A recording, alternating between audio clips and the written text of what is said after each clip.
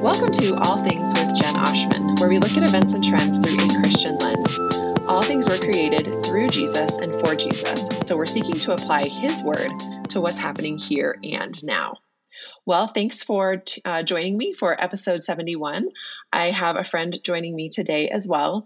My friend Christine Chappell, who is a writer, podcaster, speaker, is with me. So this past week, we recognized World Mental Health Day. It was on October 10th.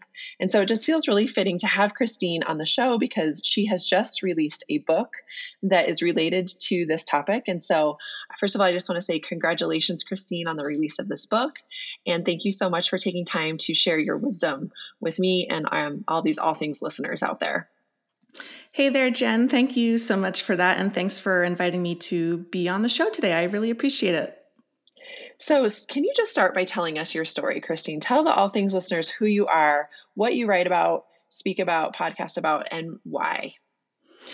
Sure. Yeah. So my name is Christine, and I actually today is my husband. It's our 18th anniversary. We were married on October 12th, 18 years ago. Yes. And so, Congrats to you too. Thank you. We have been married for 18 years. We have 3 children, a 15-year-old, an 8-year-old, and a 7-year-old. We live in South Carolina, which we love. I am the outreach director for the Institute of Biblical Counseling and Discipleship, and also the podcast host for their show there, the Hope and Help podcast, where we have biblical conversations about life's challenging problems, very similar to, some of the conversations you host on your show as well.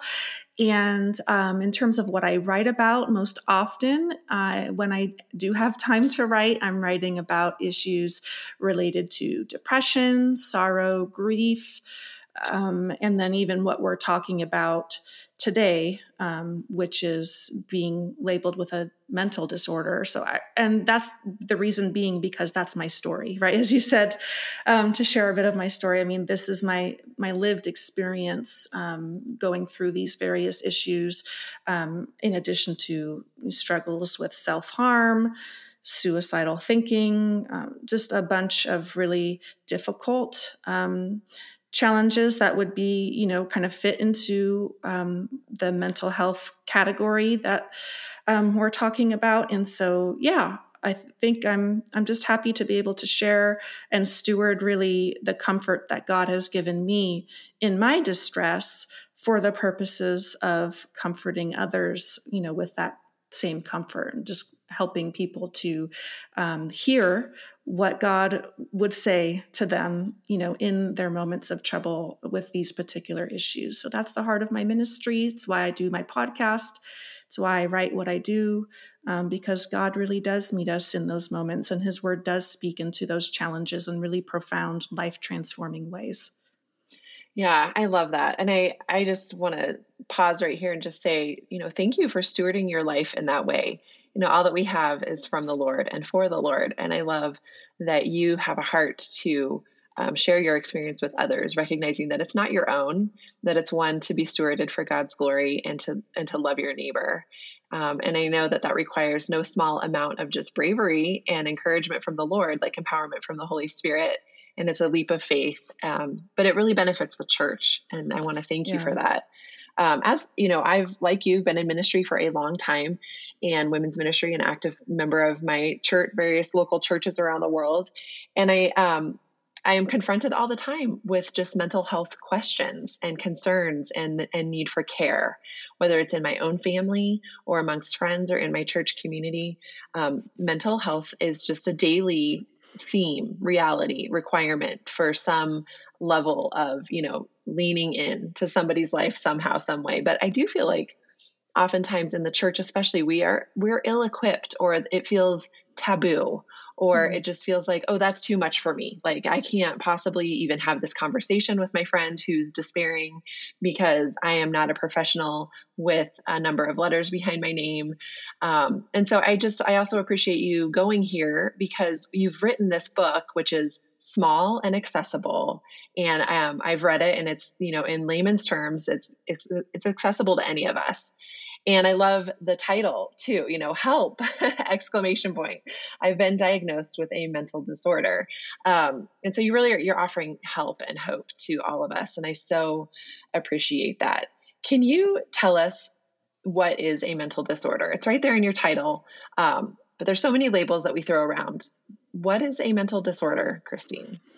Yeah, well, I mean, I think it's helpful just to point out that obviously this is a world term. We don't see the term mental disorder in the scriptures, but that being said, I think it's also important to just before we even dive into this conversation, to recognize that, I appreciate what you said in terms of like be in the church kind of feeling ill-equipped to address these matters, but I think and I've been learning recently kind of a little bit about church history and soul care. And, I just want to encourage listeners that even though the terminology from psychiatry is relatively new, the problems that psychiatry is seeking to describe with labels and all of that, I mean, the symptoms and the human experience is not new. The scriptures tell us that there's nothing new under the sun. And so maybe over the last 60 years or so, we have, maybe as a church shied away from speaking into these issues because we have, as a culture, been conditioned to believe that this is something that the experts need to address. This is something that medicine only needs to address. And so I think it's just important to kind of bring that perspective back into the realm of our faith, because what we're talking about today, even though for us may feel like this is something that, the church is not able to speak into. I just want to, this mini book is trying to, I guess, in one way, making a case for no, God's word spoken to these experiences long before any of us were even alive. So let's just first kind of reorient ourselves in that way and just recognize that for what it is when we talk about this term. And there's so much more that could be said. And I'm not, here to have that discussion. But so having said that, the DSM-5 is what psychiatrists use as their, quote unquote Bible. They affectionately reference it. And it's a huge book, the Diagnostic and Statistical Manual of mental disorders, and it has hundreds of different labels in it. And so very cumbersome, and I don't overwhelm the reader with all that information. But I do point out in the mini book just a simple description or definition of what they offer in that manual. So from the world's perspective, or from their, a psychiatric perspective, they classify a mental disorder. And don't tune out, listener, as I read this, because it's technical and jargon and can get a little boring. But they say that it is a syndrome. So a mental disorder is a syndrome characterized by clinically significant disturbance in an individual's cognition, emotion regulation, or behavior that reflects a dysfunction in the psychological, biological, or developmental processes underlying mental function. And that is a mouthful. It takes a minute probably to digest, what I've just said. But I think the key words standing out to that is cognition, emotion regulation, and behavior. In summary, there's something about the person's ability, thinking ability, emotions, behaviors that seems to be presenting a dysfunction in their everyday life, and the cause of which is not always clear. And so they make that very vague, analysis there in the definition.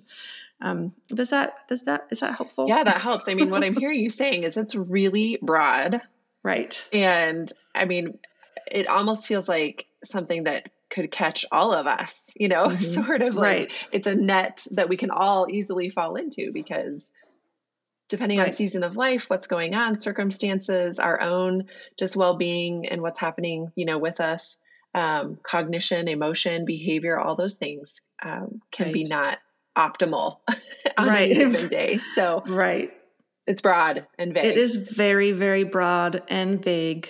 You're absolutely right, which is why, when we see even now trends of people, I think I have a statistic in the book that says like according to some study, and I'm sorry, I don't have it in front of me, but 1 in 4 adults qualify to be diagnosed with a mental disorder. And so does that tell us something about the pervasiveness of the issues, or does that tell us something about the broadness under which we are just trying to classify various problems? Again, I'm not trained enough to have a super intelligent conversation on that, but I do appreciate you pointing that out. It's not necessarily a helpful definition in helping us to understand what's going on, but it's a start.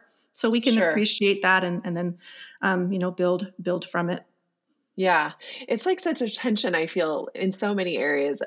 Awareness is raised, which is good, right? We just had World Mental Health Day. So awareness is raised, and people, I think, have their eyes opened to, and maybe we're made more sensitive as we are made more aware of just various struggles and difficulties that we're all facing all the time. And that's so good. But then it can be so overwhelming, right? Then it can also be paralyzing, because you feel like, if you use a word like mental health disorder, it's like, well, now I've got to be a doctor to lean into this person's life, or to feel like I'm capable of even caring for my own soul.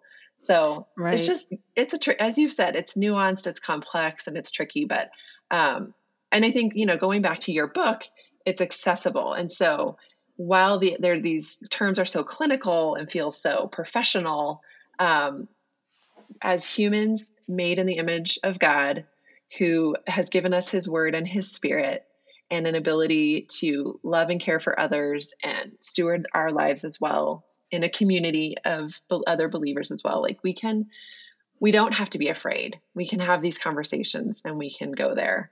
So let's do that. I loved the introduction to your book. It really drew me in. I loved how you sort of posed some questions to the readers. You say to the reader, perhaps you're asking yourself the same kinds of questions I did. And then you listed out some questions, that you were asking yourself a lot as you have, gone through your own mental health journey. And the questions were so good. So I just want to ask you a couple, because as I read them on the page, I'm like, yes, Christine, let's sit down and talk about this right now. Right. But the first thing you said was, does this diagnosis define my identity? Can you speak to that?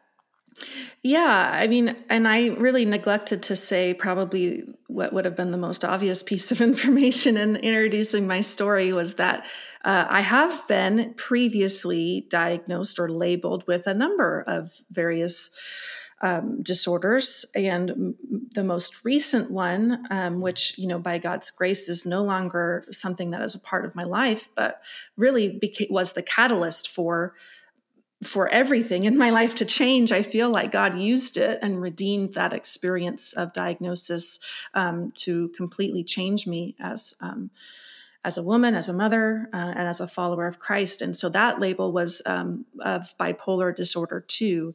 And so when I first got that label, the symptoms I was experiencing, the doctors looked at my history and, a couple decades of cycling through despair and depression and some of at that time, the newer symptoms I was experiencing.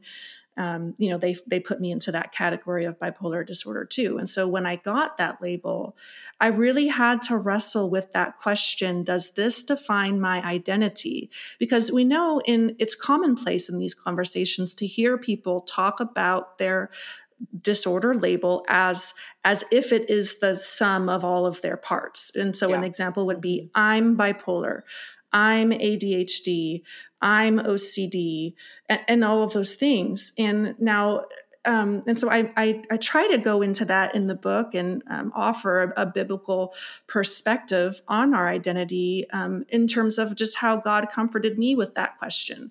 Because the problem is that when we believe and kind of take on that perspective of my label is now defining who I am, that threatens to really bleed into our everyday experiences of how we perceive ourselves, how we perceive our world, how other people perceive us. It's not just a problem that we have, but now that we have been, given a label, it is true that our friends and our family will also be tempted to view us in that light primarily. And that's my experience. And I know that others have wrestled with that as well, which is where that kind of stigma and shame feels like, it's like, oh no, now everyone knows and I feel unclean. That was a feeling I had to wrestle with, is this uncleanliness. I'm different. I'm standing out now. People know that I'm quote unquote disordered. And so it's a huge challenge. And so part of what I try to talk about in the book is, okay, what does God say about who I am, even in the midst of this? If I'm given a diagnosis of cancer or diabetes, is that all definitive of who I am before God and God's family? Does this dictate my destiny? And so we have to wrestle with these questions. And as we do in the scriptures, what I share in the book is that no, God does not view you, if you have been given a label, as disordered, right? In Christ, his Spirit testifies to us that we are children of God. And that primary identity is meant to then inform the way we are viewing this problem, inform the way that we are viewing this label, inform the way how we respond to the symptoms when they come, right? Instead of feeling like we're in bondage to the label. And now I can only ever respond in a way that is that fits within, the label's framework. And so it's a whole perspective shift. And I think when we are not, when we don't recognize it, it can be really, really hurtful and detrimental to us. But I think when we do root and the Spirit helps to testify to our hearts that no, we are going through this situation and these experiences as a child of God, and that none of God's commitments or promises to you in Christ have changed. Your destiny has not changed. This is not determinative of what your destiny is going to look like. We know that this life is not all there is. We know that God is still writing our story.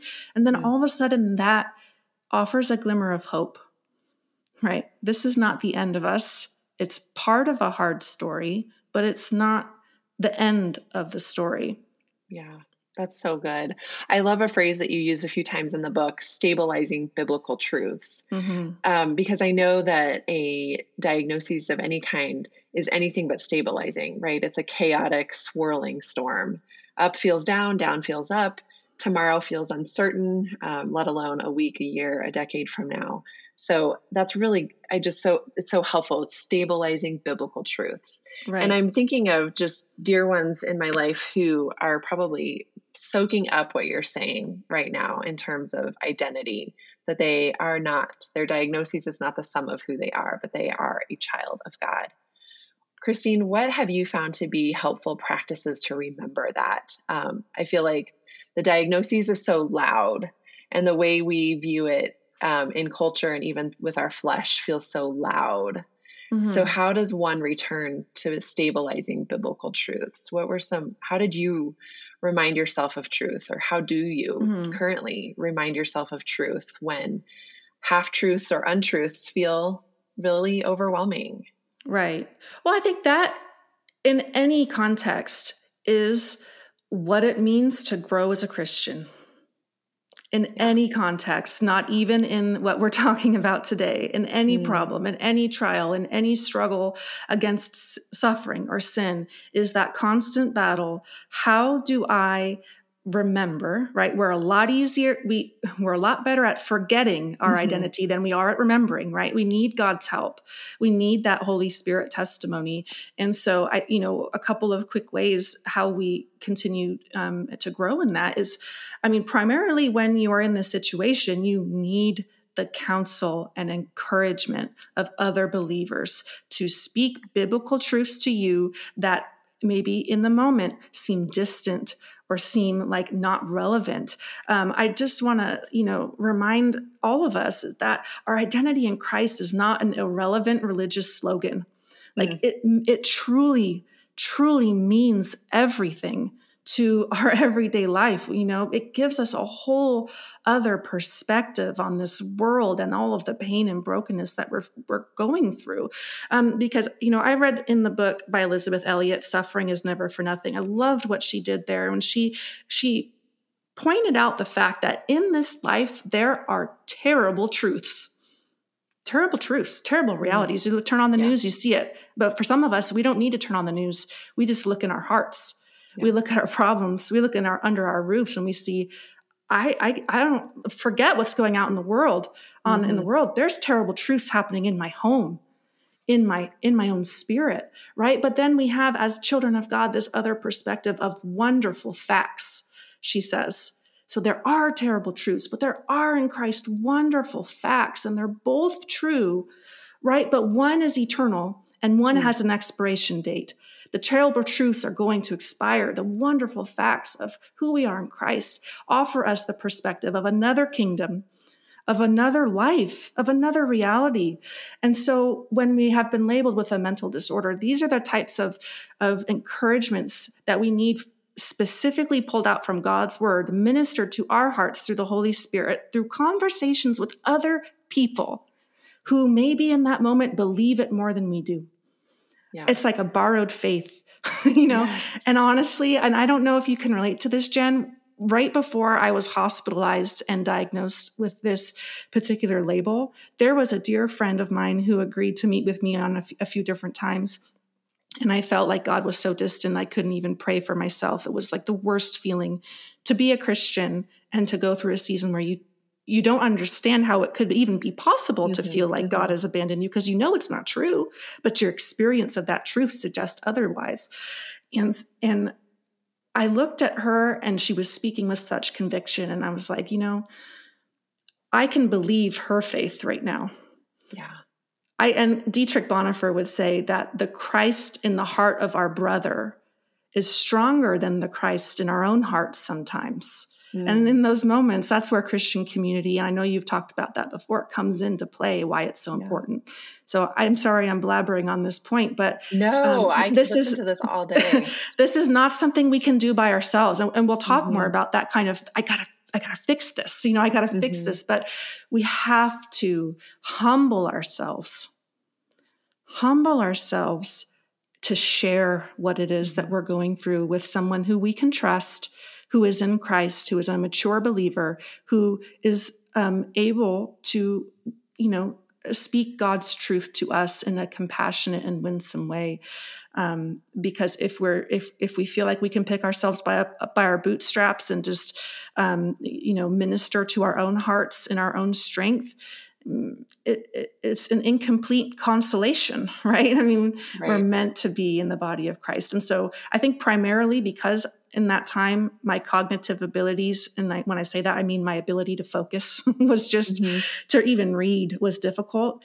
Hearing the word of God preached, listening to sermons or podcasts that reminded me of my identity, of gospel realities, those wonderful facts like we're talking about. That all is what is that? That's ministry of other people pouring into me to remind me what's true when my heart is struggling to believe it. And you won't get that from secular, what do you call it? You won't get that from secular voices, right? Because spiritual things are discerned by the Spirit. We need other people in the body of Christ to walk with us through that.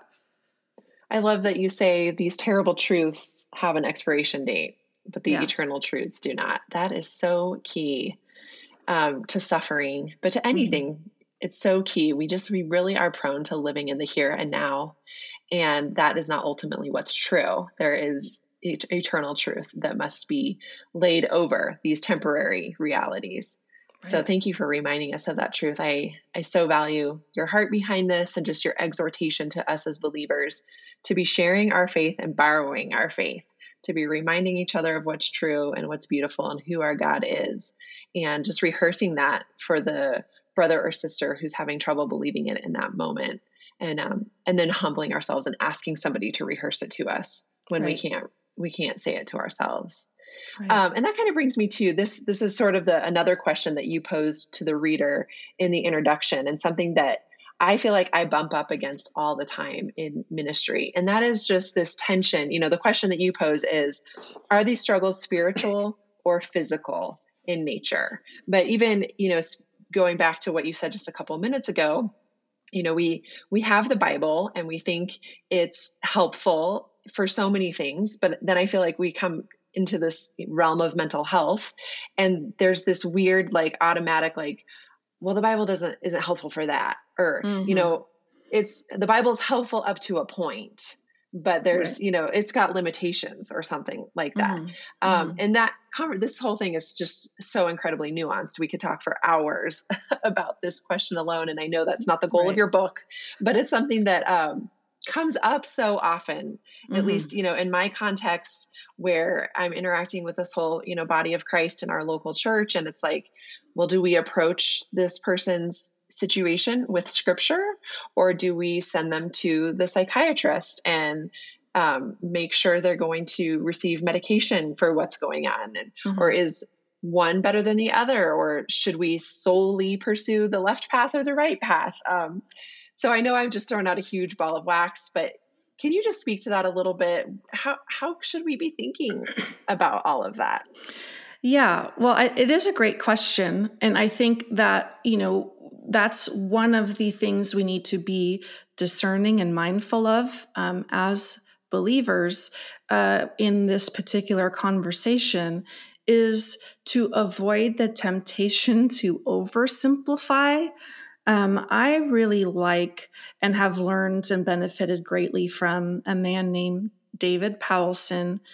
He was one of the early leaders in the biblical counseling movement, and he has a diagram of nested circles that I kind of echo in a very broad sense in the mini book, but I want to share it with your listeners because I think it's helpful for this question. But he says, in terms of identifying how complex we are as humans, right? Because to say, are these spiritual issues or are these physical issues, is a very simplistic approach to the conversation. So I want to just broaden our scope a bit. Now we have the human heart, right? We're souls. When we go to Genesis and God made man, he created Adam from the dust, and then he breathed his breath of life into Adam. And that, so we're dust, we're material, and then we're God, God's breath, that divine spirit. So we are both. We are souls who are embodied. So we're physically embodied. So not only do we have the human heart, which the Bible teaches is the seat of our emotional life, our thought life, our will, our actions, our behavior. So again, going back to that definition of mental disorder that we reference, now we start to see, the Bible would suggest that at the core, these are experiences of a heart responding to the world, right?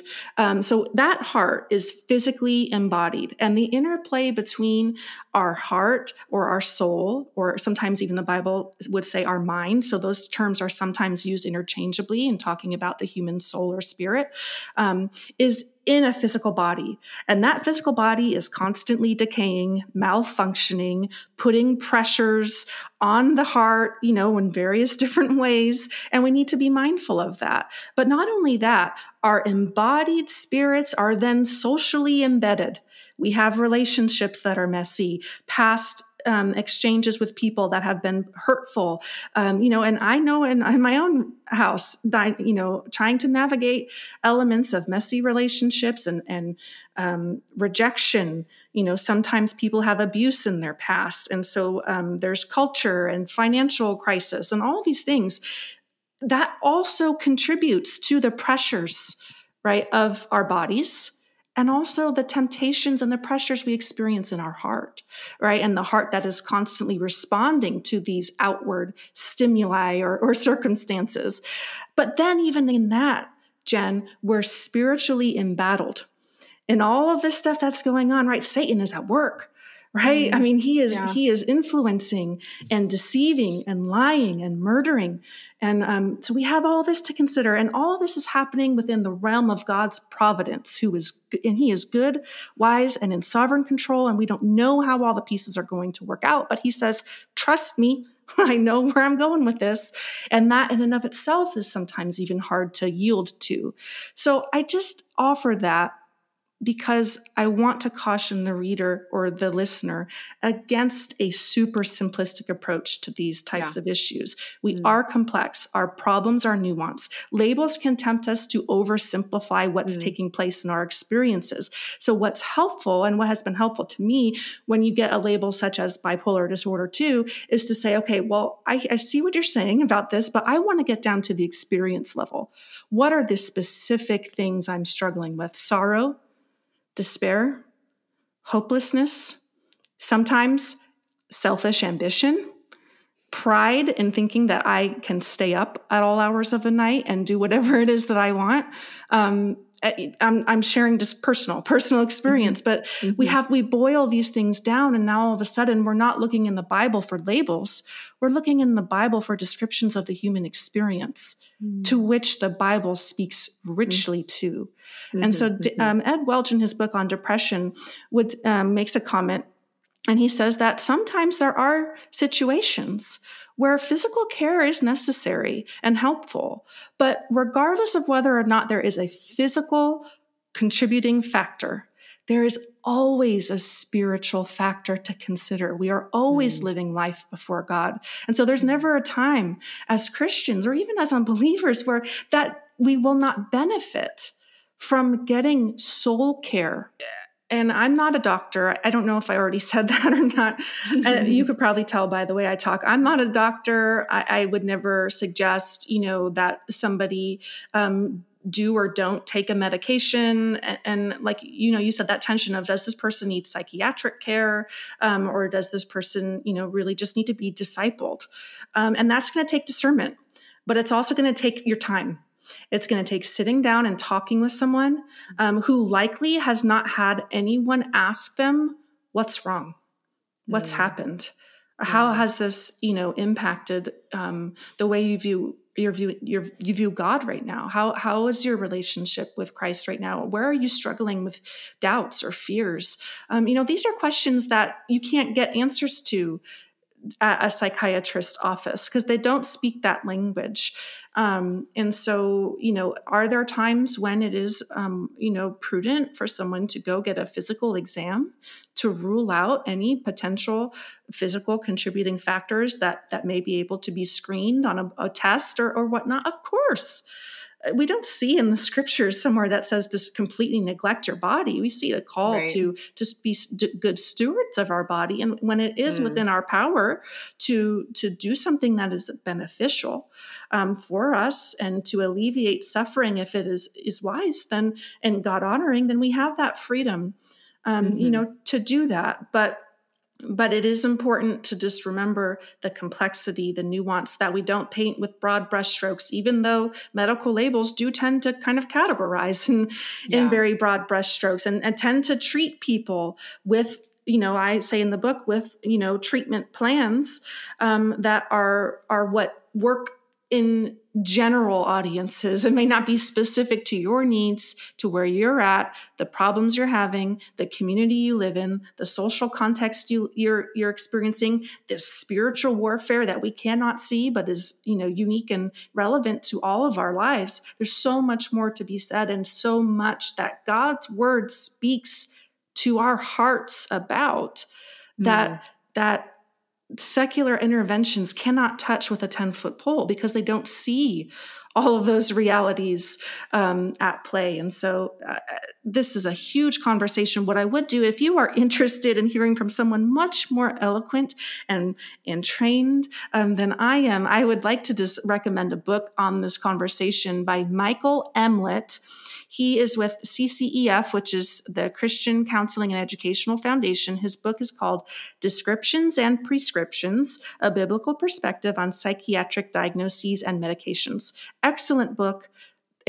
Goes into much more detail what we're talking about. And so I would commend that book to your listeners for continuing on and just learning about how do we even begin to assess these types of things from a biblical framework, because it's a needed conversation, but it takes effort, right? We have to want to try instead of just outsource.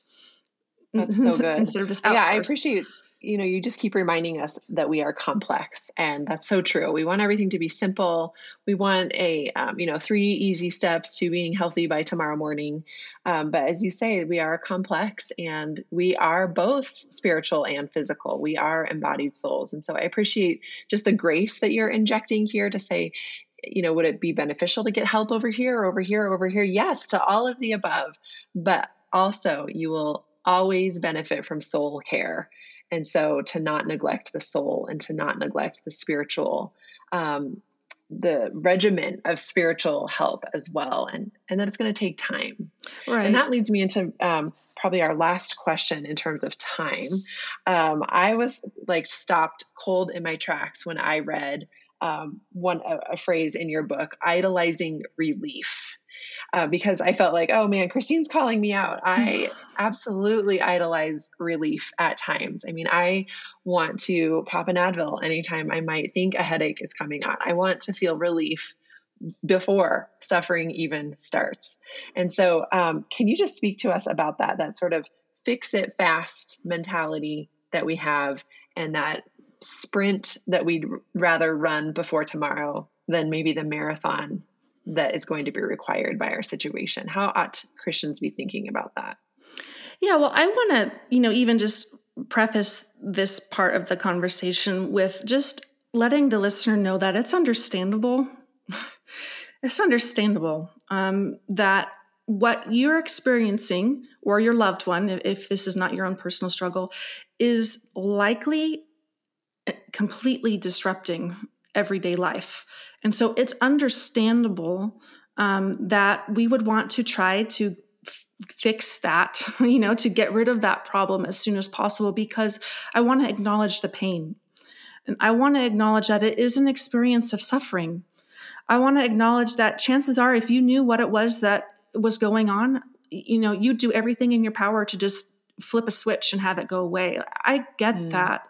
And so I don't want to have anyone feel condemned because maybe that's where they find themselves. I think that's a human tendency to want to escape and flee from pain, and I believe it's because we weren't designed for bearing this. When God created us and created the world, he didn't create it with decay and disease, or the world's term, maybe disorder. He didn't make us for this, right? And so here we are on the other side of the curse, and now we're grappling with the effects of the fall, and it's hard. So I wanted to say that first.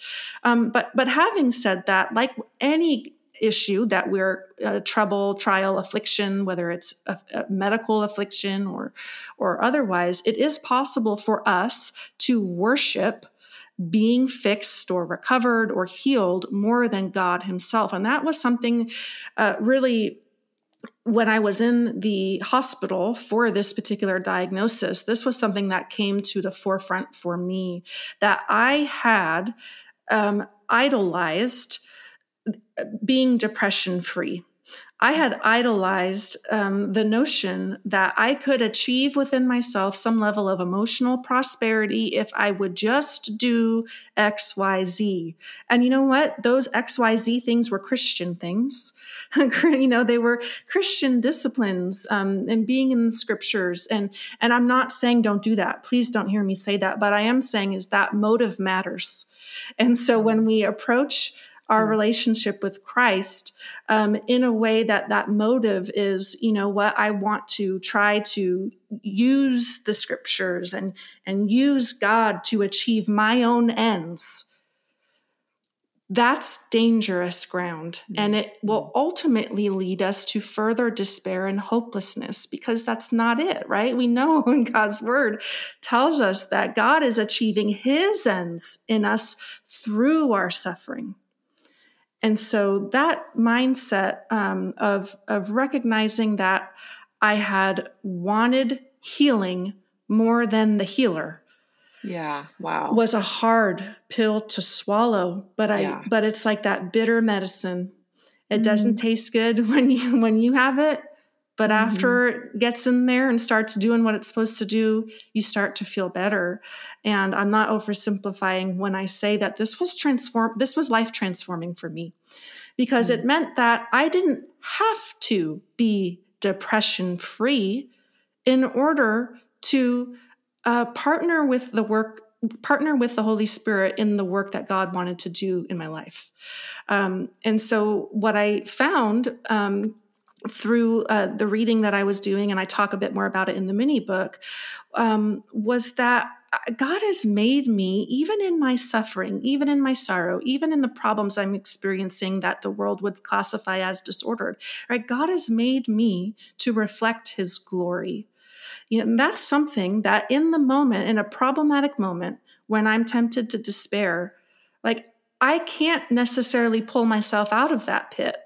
Right? But I can look around and see what is the one next right thing I can do that would reflect God's glory in this situation. And sometimes I make the case in the book that for most of us, in the midst of what it is that we're experiencing, it's going to look like I can come to God with this emotion. I can come to God with this thought, because as we obey God, we bring him glory, right? Like we bear fruit, the fruit of faith that comes and says, God, I have this problem and I don't know what to do with it, and I need your help. Like that's a posture of humility. It's a posture of knowing that God is the one that we come to take refuge, and that we lament to. We don't turn to alcohol or drugs or some other form of escapism with our problems. We turn to the living God who says, come. Right? It's his invitation. Come and rest. Come and take refuge in me. Come and see, come and listen to and hear how I view you today, and in this moment, because I loved you, child, when you were my enemy. I sent my son to die for you. How much more then do I love you now? And even in the midst of your struggle and in the wrestling that you have with disbelief or fear or whatever it might be. And so I talk a lot more in the book about what that would look like in a practical way. But when we recognize that we have idolized relief, I think that is a turning point, and it will cause us to, it will lead us to repentance. It will lead us to asking the Lord for help and say, Lord, I know that I have made this my primary goal for getting out of bed in the morning, is to figure out how to make this problem go away, how to fix myself. Lord, humble me, and help me to make my first goal of the day to be, what's the next right thing I can do that honors my God?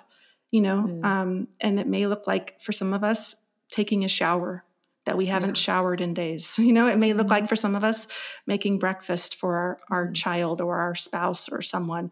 Just small things that we can do moment by moment, instead of thinking that I've got to tackle this all in one day, which is impossible. Just small little moments, breaking it down and constantly, engaging God in our experience. And I talk about that in the book. So I know, like all of these questions, I feel like we could talk about for hours. We could do a whole year of podcasts on all, because totally it's a deep well. Yeah, for sure. But what I really value from this conversation, Christine, that you have nourished us with, is just, again, to use your phrase, stabilizing biblical truths. And you've just reminded us of what God is like and what we are like, and our need for him and his goodness to meet us in everything. And that we are not defined by these things. We are defined by him as his children. And I feel like you've just spoken a lot of hope to all of us. And hope is hope and help, your podcast title. Yeah. You've given us just a lot of hope when we are going to be prone to despairing and feeling like this is forever. You've reminded us of who we are in Christ. And I really, really appreciate this nourishing conversation. I know it's going to serve many in the church. Where can people keep up with you, Christine? Since we've just dipped our toe in the water, and there's so much more to glean from you, where can people keep up with you and find your resources? Yeah, well, specific to this mini book, you can go to Christine M, as in Michelle, Chapel, 2p's2l's.com/help. So ChristineMChapel.com is my website. But when you add /help, that gets you to the direct page that has information on this mini book. It also has podcast links for conversations I've had on various labels such as bipolar disorder, PTSD, panic attacks, eating disorders. I have conversations with authors, biblical counselors who have resources on these topics. And so that's my goal, is to try to equip people on their journey for that type of care. But then too, on this page, I have listed all of the various podcast interviews like this one, when it comes out, that I've done. So if you are interested in hearing more, if you haven't gotten tired of me talking yet, you can go listen to those as well. But that's just basically like the resource page for this particular topic. And then also I'm on Facebook and Instagram and Twitter.